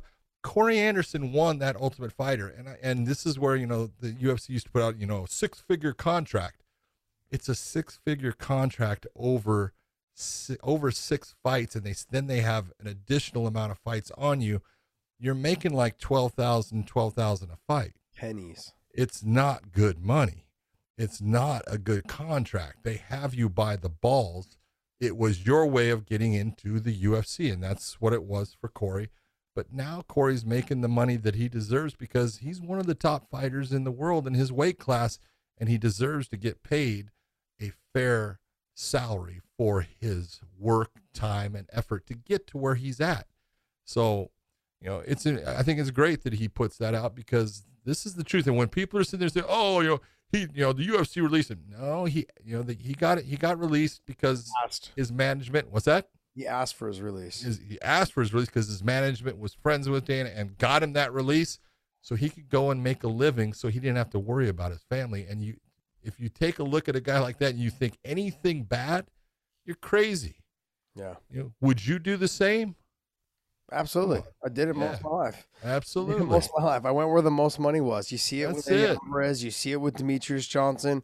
Like, they want an opportunity to make money. I mean, Eddie's been fantastic. Yeah, I've looked at what Eddie's done throughout his career, and I'm like, you did everything right.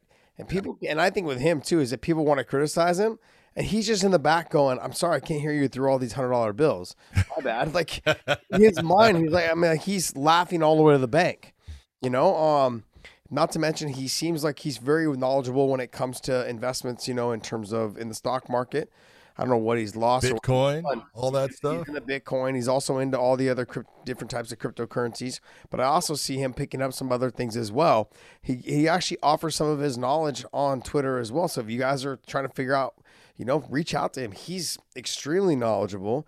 He's given a lot of great advice for fighters. Like, absolutely do not pay off your house.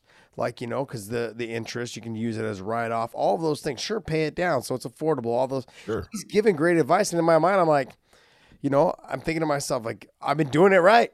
I'm not the only, you know what I mean? But I just never go out and speak about it.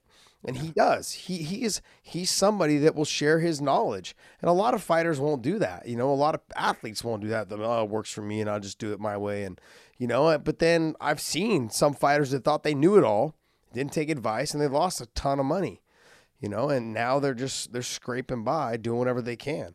And so it's good to see this type of stuff. But this all goes back to fans need to start putting more pressure on the media about, hey, why aren't you guys pumping PFL this weekend. You've got a lot of top fighters on there. You know, you've got Anthony Pettis, you've got Lance Palmer, you know, you've got Marcin Held, you've got Chris Wade, you've got a bunch of other great. Who was the one that you wanted to see? It was a good fight. Not Coulihan. Collard. No, Clay Collard. But no, there was another one on there too that you wanted to see. I thought. No, that was on the UFC. That was Tristan Connolly. There you go. But just a good, it's an overall good card. You know what I mean? It's great for them to be back on track. The fighters now are back making money. And so there's that. And then you've got one. You've got one on tonight, you know? And so make sure you guys tune into that.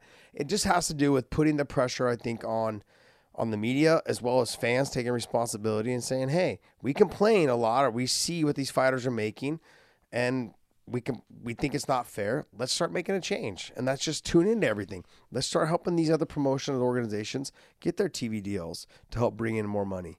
That brings in more money for the fighters as well.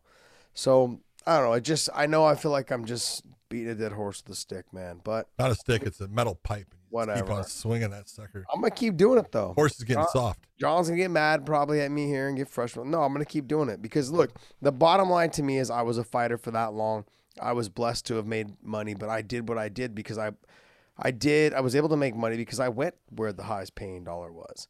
Not a lot of these fighters do that. I had my time in the UFC back in 2000, 2001, whatever it was, and I enjoyed it. But like Corey Anderson said, you know, UFC gave me the career. Bellator gave me the life.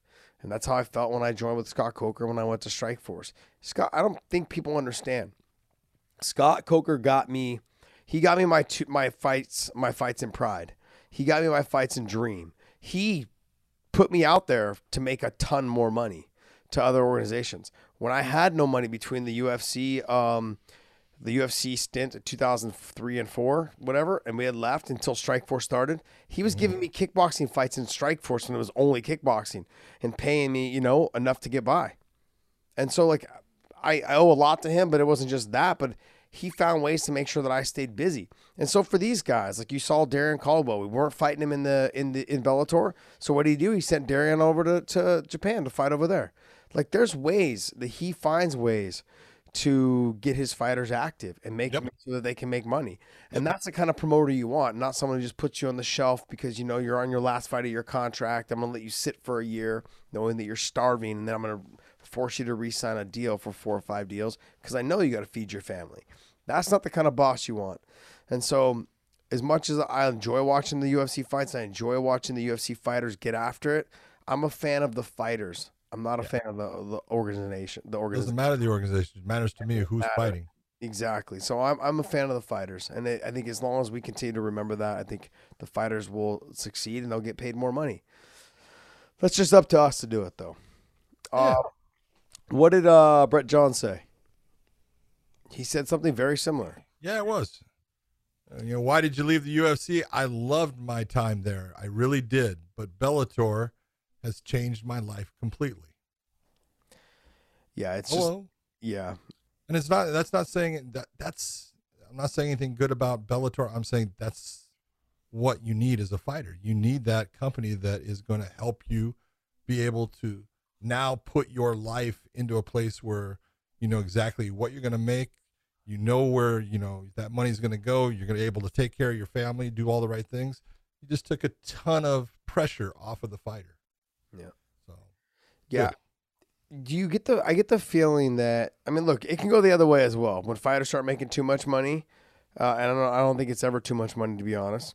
But you do see a change. Yeah, sometimes they don't train as much, like the Conor McGregor situation. I know he's made a ton of money, but you see the change in some fighters as well. They make a little bit of money. But that's a choice. Yes, that's a choice. Yep. And this is what I would tell you. Some people can handle things better than others. It's just the way of life. And sometimes when these things come and they all of a sudden they come to fruition and all of a sudden you have all these things, you have choices to make. That's now how mature are you? Are you going to make the right choices, or are you going to make the choices that are now going to lead to that same type of, you know, sustenance and sustainment? It's not going to be the same, you know? And so you've got to do those things to make the right choices and do the right things to make those things continue to happen. because when you start to think that you're better than the sport and you're better than everybody else, someone in the sport's going to make you pay. That's just the way it is. I don't care who you are. People get to that level of making that type of money, sometimes they lose their drive. There's some guys Sure. it hasn't happened. You know, I mean, like I think Dustin Poirier is a perfect example. He seems even It's not hungrier. It seems hungrier now than ever. Yep. You know, and I mean, we were around him at the. We were just talking to him, and it was Sun. he was funnier now. He's Right now, man, he's in that position. He wants more. yeah.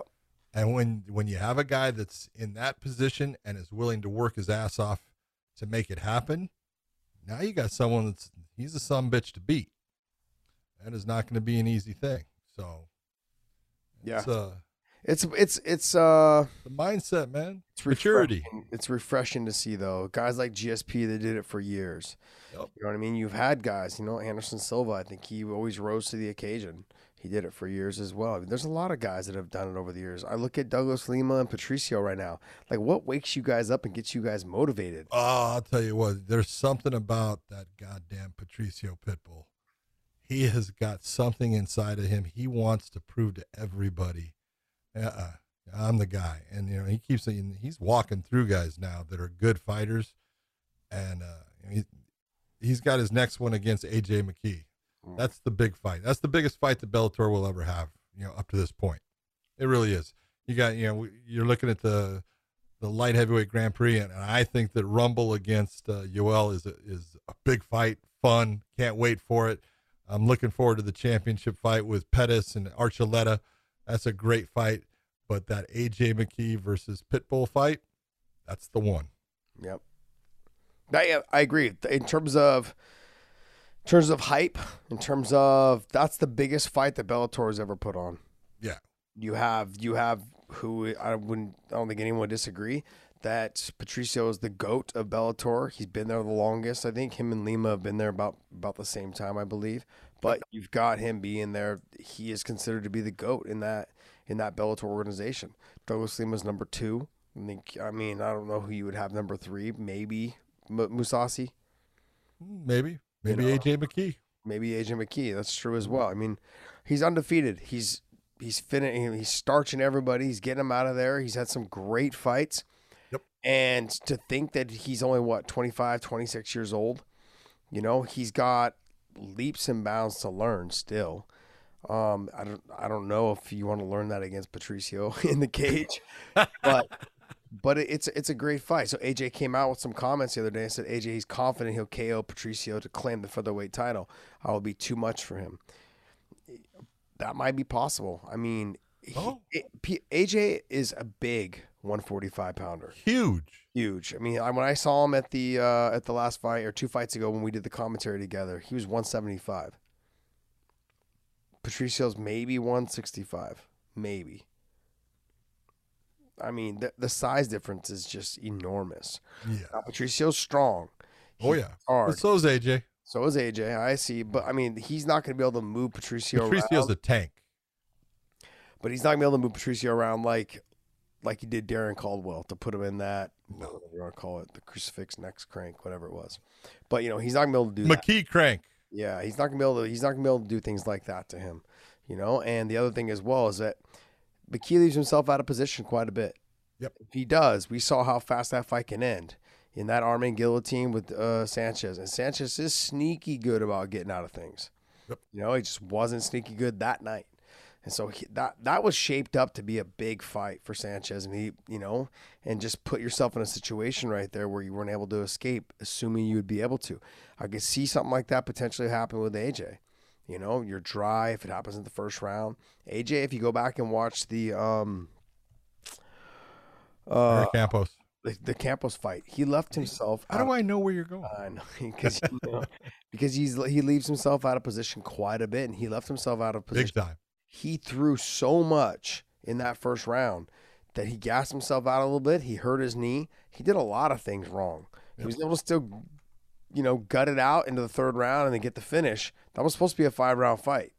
He was able to gut it all out. He got the finish, I think, at the end of the third, right? Or into the third. Yeah, it was the third. He got the finish in the third.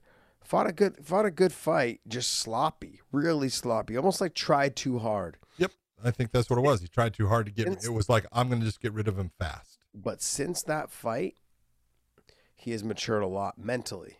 From what I've seen and when I've been around him, he's matured a lot mentally. But like I said, we're watching some of his older fights, even with the Campos fight. He lunges in with his kicks. He lunges in with his striking. And you cannot afford to get clipped or hit by Patricio. And we've seen that in the last couple fights. And we've seen it a lot, even before that. But I'm saying. I want you to think of this. Yeah. Everything with Patricio now is real tight. He doesn't make a lot of mistakes. Everything is real tight. You watch him when he throws. He's not off balance. Everything's tight. Well, the setup is this. If he doesn't beat him, he can go up to 55 and try to fight him for the title there as well. That's the thing. That's not a good thing. If he does beat him, he can go up to 55 and fight him for the title there again. So if you look at it, it's a win-win for him. I mean, the other thing is AJ cuts a ton of weight. You know, to get to 45 is nasty. I mean, he could be depleting himself. We could see him slow down on the 4th and 5th. Patricio tends to slow down as well, but I think if he lets AJ bounce around, you know, and do all the things that he does and just stays defensively on point as in the later rounds, AJ's never been past the 3rd round. You get in that 4th and 5th round, you're going to see championship rounds come out of the champ. I don't know if you're going to see it come out of AJ. I know he's young, still has all that energy. He can go. But I think this is one of those times where you see, is it a reality check for the young buck, or does he carry on to the next level and be like, does he show that, you know what, he is the thing? Yeah. We'll see. Fun. I agree with you, though. That's the fight, though, that is going to be the biggest fight in Bellator history as to date. There'll be plenty more coming. There'll be plenty. Well, I mean, I'm going to be Joe Rogan, and every fight is the biggest fight in UFC history. I love that about him. You can go back and, you know, UFC 40, biggest fight in UFC history. UFC 44, biggest fight in UFC history. 52, biggest fight in UFC. He just kept on doing it over and over. It's like, okay. Well, eventually, they get bigger over time. They get okay. Got it. I got it.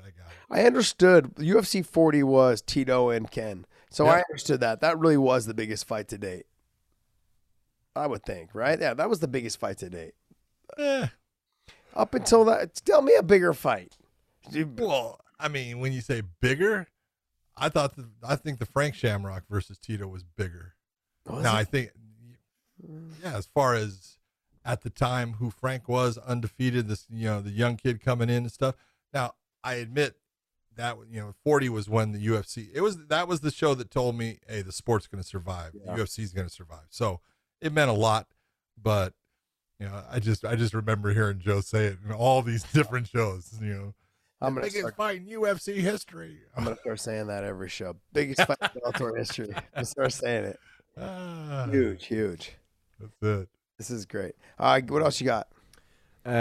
So other Bellator news, was it 9 fighters were cut from the roster? Yep.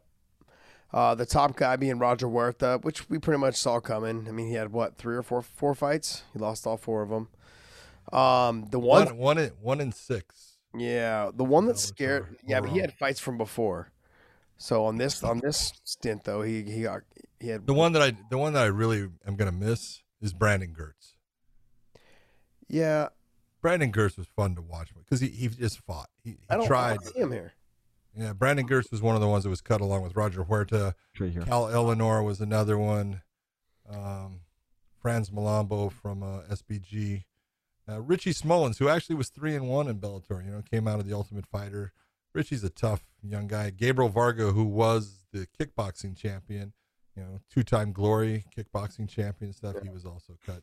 Really good guy. Did they cut him from MMA? Or are they going to still use him for kickboxing when they go to Italy and other? I don't know. I don't know what it is. Yeah, I mean, the one that, like you said, with Gertz, I'm surprised because, you know, we've got a lot of highlights of him just throwing down. That's 1. 2, and then for me, the other one was Cal Eleanor because he really didn't get an opportunity. He had 2 fights. He had the one who beat Nathan Grayson, and then he had this one. You know, and there was that build up, that long time of him going through all that medical stuff, as well as, you know, the first time I think Gallagher got hurt. Then the second time he ended up with the the medical stuff, and then they finally got it all figured out, and then it was just a bad performance, on his part against James Gallagher. Actually, a good performance by James I Gallagher. was gonna say, actually, it was just James Either way. doing well. But I can kind of go through it all. I mean, Richie Smollin's a really tough fighter. I've called his fights, fun to watch. But I think when you're getting A to grinder. yes, but when you're getting to where you want to have fighters and fights that you can build on. Yeah. You know what I mean? And that's kind of I think where you're at. Like we have the ball is rolling forward now, and there's Well, I think the big difference is Bellator has decided, hey, we're going after the meanest, baddest dudes there are, and we want guys that they're willing to fight anybody, and yeah, we wanted the best against the best, and that's what you're supposed to do. good stuff. All right, well, I mean, What's next? nature. Come on, Dave. Dana White confirms that if Usman defeats Masvidal, Colby will be next. Why only if he defeats Masvidal? It's very What if Masvidal wins? I would actually like to see Colby against Masvidal with all the crap behind it and everything that's happened. Come on. Yeah, it's weird that he would say that. Yeah. Oh, Oh, now I got to drink again. no, man. Are you drinking every time I yawn? Wow. so unprofessional, No, Yeah, it's only a a monster. second ago. right? But I'm No, on into the camera. mic though. I could hear you through No, the you mic. couldn't. Yes, I'm gonna go back. Ugh. Yeah, I would like to see the Masvidal fight too. I mean, I Hell think yes. With all the crap that has happened between those two, I would almost rather see that fight. yeah. Well, it does say further down in the article, he confirmed that Colby will face the winner of the 261. Okay, that's the winner. That's fine. So That's good. The headline. That's not. The headline says Dana White confirms that if Kamaru Usman defeats George Masvidal at 261, a rematch with Colby is next. That's not what the body of the story. And amazing that a website would put up a bullshit headline. Come on, BJPenn.com. You guys got to do us better than that. Damn it. Oh, I'm sorry. Is that BJ Penn? I'm sorry, BJ Penn. Yeah, I like you guys. You don't do it that often, He's too. my boy though. He's I my get those all the time. Yeah, I want to see the winner. I want to see him fight the winner. Doesn't matter Yeah. who it is. I want to see him Yep. fight the winner. That's it. Either way, it's a good fight for Either way, that's the fight I'd like to see. I hope Colby gets the next title. All right, UFC President Dana White says rematch with Derek Lewis is probably next for Francis. Oh God, I know please that. no. Yes, it's gonna happen. See, well, okay, but stop.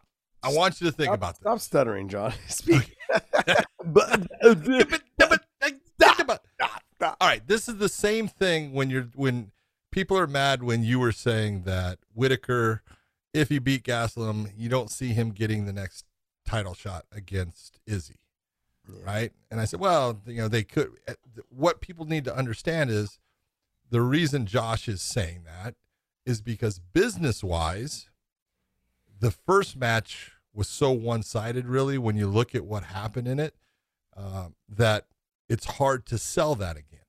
So you got to come up with a storyline that makes it work, that you can sell to people and make them want to watch that fight. Now, diehards, all you guys listening to us, yeah, we know you would like to see that fight, and I would like to see that fight, but you got to figure the diehards, us, we're about 20% of the people watching MMA that pay, especially like for the UFC's, pay-per-views and things like that, 20% if that. So it's 80 to 85 to 90% that are the casuals that they've got to come up with these storylines that make that casual go, oh, I'll put money out to watch that fight, when they don't watch all of the fight nights and everything that are free all the time, but they'll pay for that big fight they think is going to be special. So this is the same thing. This is like, well, you better not show any of the first fight because No highlight. it was so bad. I got two guys with big power and they were so afraid of doing something. The other guy would land a shot. Neither one did anything. It was horrible. And so this is one of those ones, John Jones, where are you? Just telling you. I want John, please do me a favor. I will never say a bad word about you. John, just do me a favor. Don't let this fight happen. I mean, I want to see the fight, but I don't want to see the fight. I want to no. And I love Derek Lewis and I love Francis Ngannou. It's not that. It's just that when I was expecting, and it's always, you schlep rock the fight. You go, oh, someone's going to sleep in this one. And boy, they were right. It was me because I fell asleep watching it. It was that bad. You could say the same thing about, remember how Dana was like, oh, Paulo Costa and Izzy's going to be this, and this. It wasn't that. It was one-sided. It was, yeah. But at least it was one-sided, and it was a beautiful performance by somebody. Well, one person drank too much wine the night before, apparently. Whatever. But, I mean, Dude, I got some fucking beachfront property in fucking Nebraska for you, too. Look, I like the idea of this fight. As long as they fight. If that's the case. Yeah, if they fight, it'd be great. Great fight. Yeah. I just think both of them are afraid of each other's power, and they both know what they can do. So that's the reality. And could you imagine that being for 5 rounds instead of 3? Jesus. If it happened the same way, oh, man. Look, if they both go after it, it'll be fun. It really will. But, man, I'm scared after that first one. Yeah. I mean, well, Derek's been hurt, though. I've seen Derek hurt. Volkov hurt him. Somebody else hurt him. Did DC hurt him, or did DC just... He didn't really hurt. You know who? Jack May hurt him in their first fight. The first fight that Derek had. I think Jack May was Derek. I did the fight. I think that was his first fight in the UFC. Might have been his second. But Jack May hurt him. Then he went and he hurt Jack May back. It says Eddie Alvarez possible. It says a real possibility for him to fight Oscar De La Hoya. All right, John. Next question. Not happening. Just telling you right now. John, you can't say that without... Okay, I can say that because I'm being honest to everyone and not letting them get into this position where they think that Eddie Alvarez is going to fight Oscar De La Hoya. It ain't happening. John, you need to tell me why you know this. No, I don't. John. I John. I can't do it right now. You know what? I can't believe we have almost 100,000 subscribers that follow. Almost 100. So if we get to 100,000, maybe I'll tell them who Oscar De La Hoya is going to be fighting. Oh, there you go. We're there by Saturday. They're going to hold you to that. Boom. They're going to hold you to that. And by then, you still won't be able to tell us. I will. Maybe I'll just lie to somebody that I told. Okay, I won't say it. I won't tell them. Oh, man. All right, Dave, what else you got? That's it. Felipe Gutierrez does want to know from John how many subscribers it will take for John to release the photo of him in his short shorts. Yes! We get up to 1 million. It's on. What? 1 million? 1 million subscribers. What's that? That's nothing. John. Come on. I need this. Jake Paul has 1 million, more than 1 million. Logan Paul has more than 1 million. And we're we're not better looking than them. Oh, no, you're not. They're younger. You're old. Doesn't mean that I'm not better looking than them. I'm for sure better looking than them. Logan's better looking than poodle-haired kid. Oh yeah, they're both still poodle-haired kids. The old, no, he's got the Justin Bieber thing, forward thing. I don't know what that is. I don't know what that is. That is definitely a new style. One that I would. I have some kids that train with me in jiu-jitsu and they wear that shit. I'm like, what are you doing, man? They look like your parents. I'm like, cut your hair. Drives me crazy. They're absolutely crazy. All right, well, hey guys, we're gonna wrap this up. Hopefully, you guys enjoyed this show. Get ready. This week is gonna be a big, a lot of good fights. A lot of good fights, yeah. Starting tonight, so to make sure you guys don't miss the ONE FC. And then on Friday, you guys have the PFL, and then on Saturday, you guys have the UFC. And then we will be breaking down some more fights next week, but on Saturday night though. Yeah, I cannot wait. A lot of big ones coming up, baby. A lot of big ones. Yeah, a lot to talk about. But make sure you guys hit that thumbs up. Hit that little button off to the bottom right-hand corner and hit the subscribe button. We don't say that enough, but we need to remind you guys, hit the subscribe button, share our videos out to everybody. Yeah, you want to know who Oscar De La Hoya is going to be fighting? Never mind. Oh, yeah. Well, psych your mind. Psych. Hopefully you guys enjoyed this show. And John, what else you got there, buddy? Go to ProWrestlingTees.com. Buy one of our fantastic t-shirts that is out there. And if you use the promo code, and still you'll get 20% off on one of those fantastic looking shirts, just like the one I am wearing right now, because it is a good looking shirt. So everyone out there, we want to thank you for listening to us. Tune in to us on Sunday, because we will be talking about all the fights after we have watched them, and we will see you later. Bye.